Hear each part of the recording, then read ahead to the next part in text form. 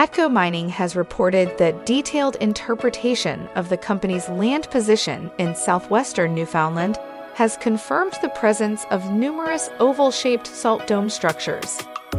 The company says that an airborne survey utilized inversion modeling to attain 3D views of various gravity anomalies at depth.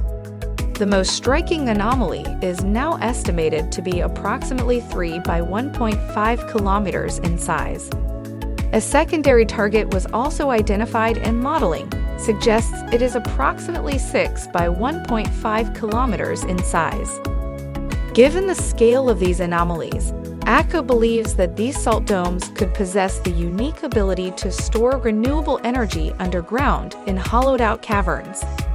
Salt domes are increasingly playing an important role in the clean energy transition.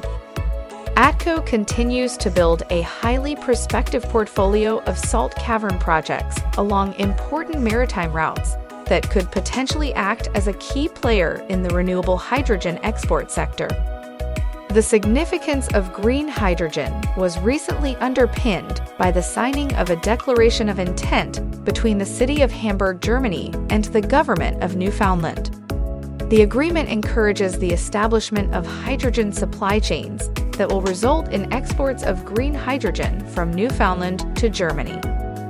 Hydrogen is expected to play an essential role in the future energy mix, from fueling vehicles, trains, and ships to generating electricity and heating buildings.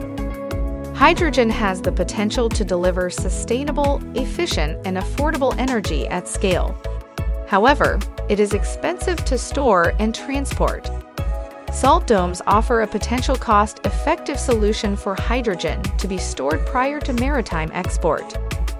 Shares of ATCO Mining trade in Canada under the ticker symbol ATCM. The company now also trades in the U.S. under the ticker symbol ATMGF. For more information, visit atcomining.com.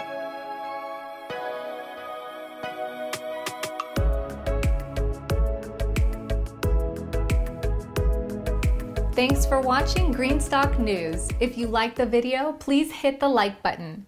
If you want to see daily Greenstock News videos, hit the subscribe button. And if you have something to say, please leave a comment.